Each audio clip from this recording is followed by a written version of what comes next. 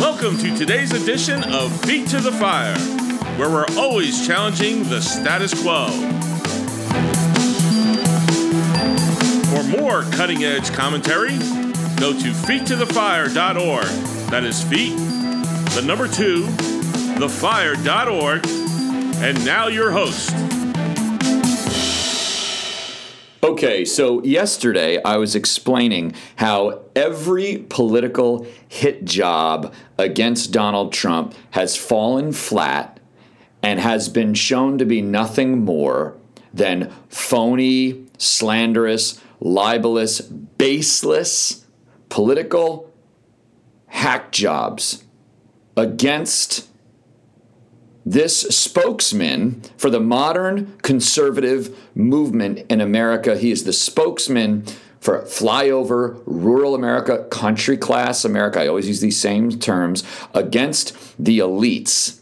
He is brutally honest and he has guts, and they hate him. And since he came down the escalator to announce his bid for the presidency in 2015, starting with the primary in the Republican Party, they have been going after him. And I made the point that every time Trump has spoken out about these issues, he's been right. And I've been right when I've told you along the way to be skeptical, to be suspicious when the Democrats and the liberals come out with their new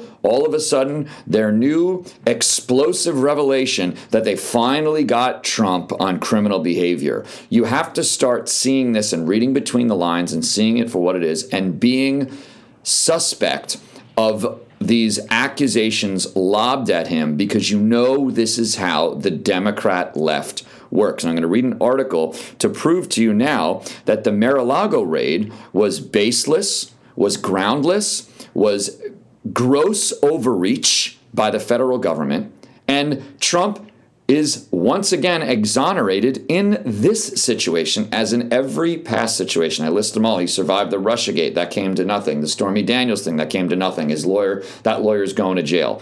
Stormy Daniels' lawyer.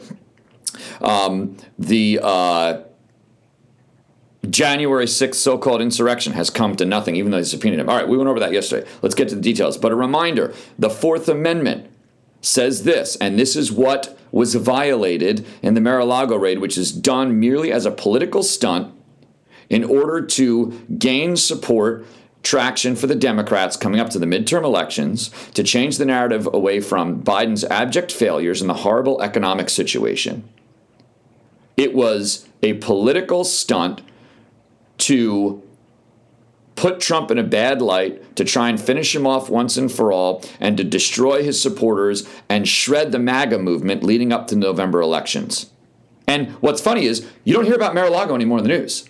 They did it, they got what they could out of it, it amounted to nothing, and they moved on. And they know that. So they'll resurrect it again in the news when they think it's appropriate. But that's why we're talking about it. As I've said so many times, it's not because I'm a Trump sycophant or a Trump apologist, but I'm actually following an example of guys like Trump who push back against the culture. I've talked about that so much on this show. You can find plenty of masculine men in different areas, aspects of the culture that push back and they look like what Trump is doing. I'm taking a cue from that model and saying, you're going to raid a private citizen's home, violating the Fourth Amendment and a former president, and weaponize the federal government, and then you're going to broadcast the news to make a big public spectacle and then move on? No, I'm going to double down and we're going to talk about it, and we're going to bring this issue up and resolve it, and we're going to hold your feet to the fire. No pun intended. By the way, welcome to Feet to the Fire, and this is your fearless host, Sergio Fassa. The Fourth Amendment says the right of the people to be secure in their persons,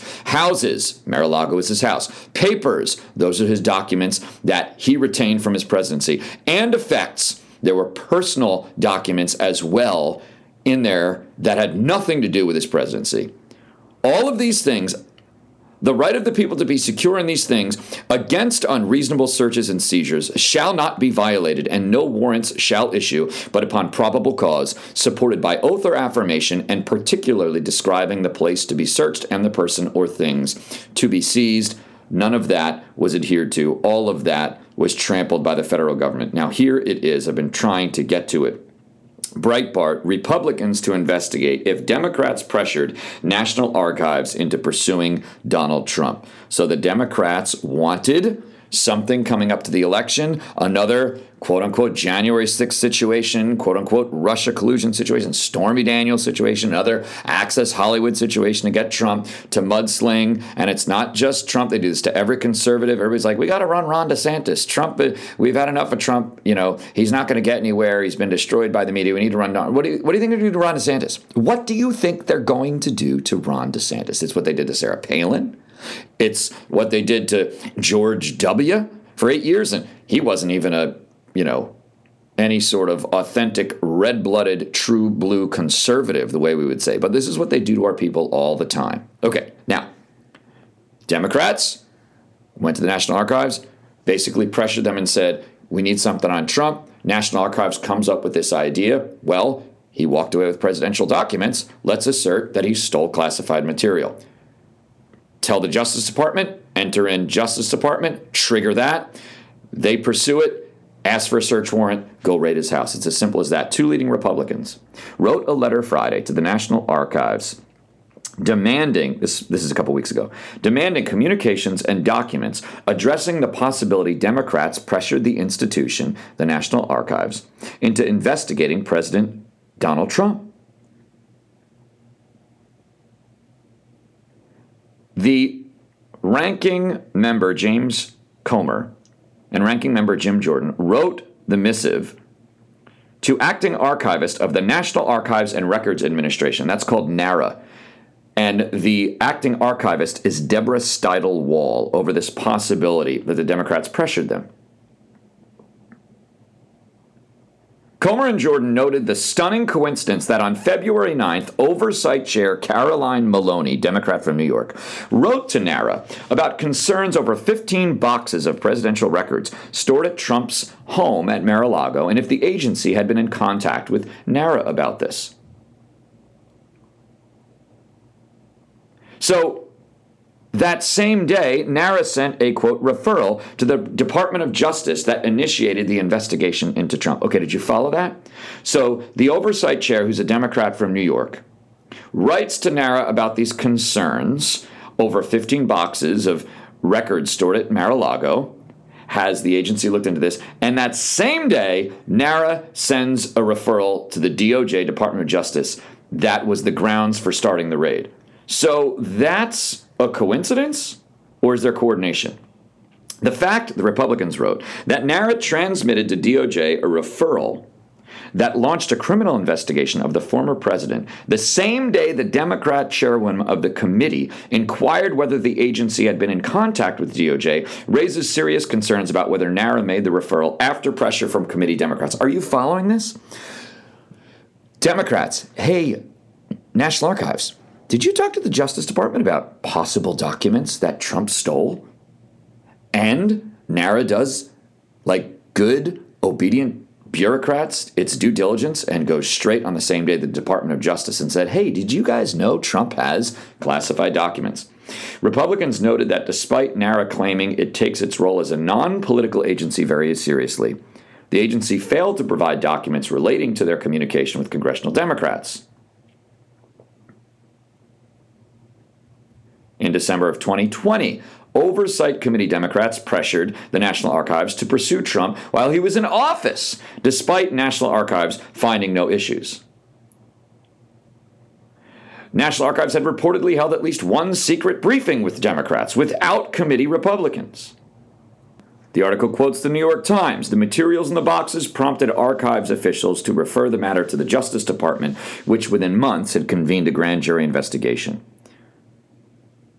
Committee Republicans wrote to the National Archives, it's puzzling that you and your staff would blatantly deny the existence of such responsive documents or communications to Congress. It is implausible that there would be no internal communications by NARA employees regarding the subject matter of the letter to Mr. Corcoran. Now, that's Trump's attorney.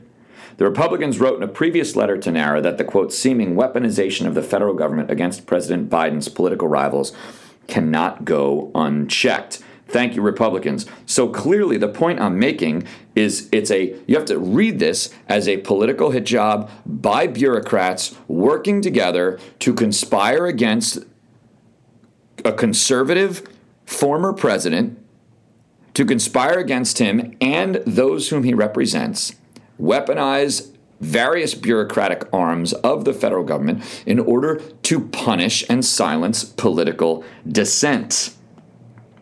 This also from Breitbart to continue explaining Trump's, I hate even saying Trump's innocent. It suggests that there was any merit to these accusations.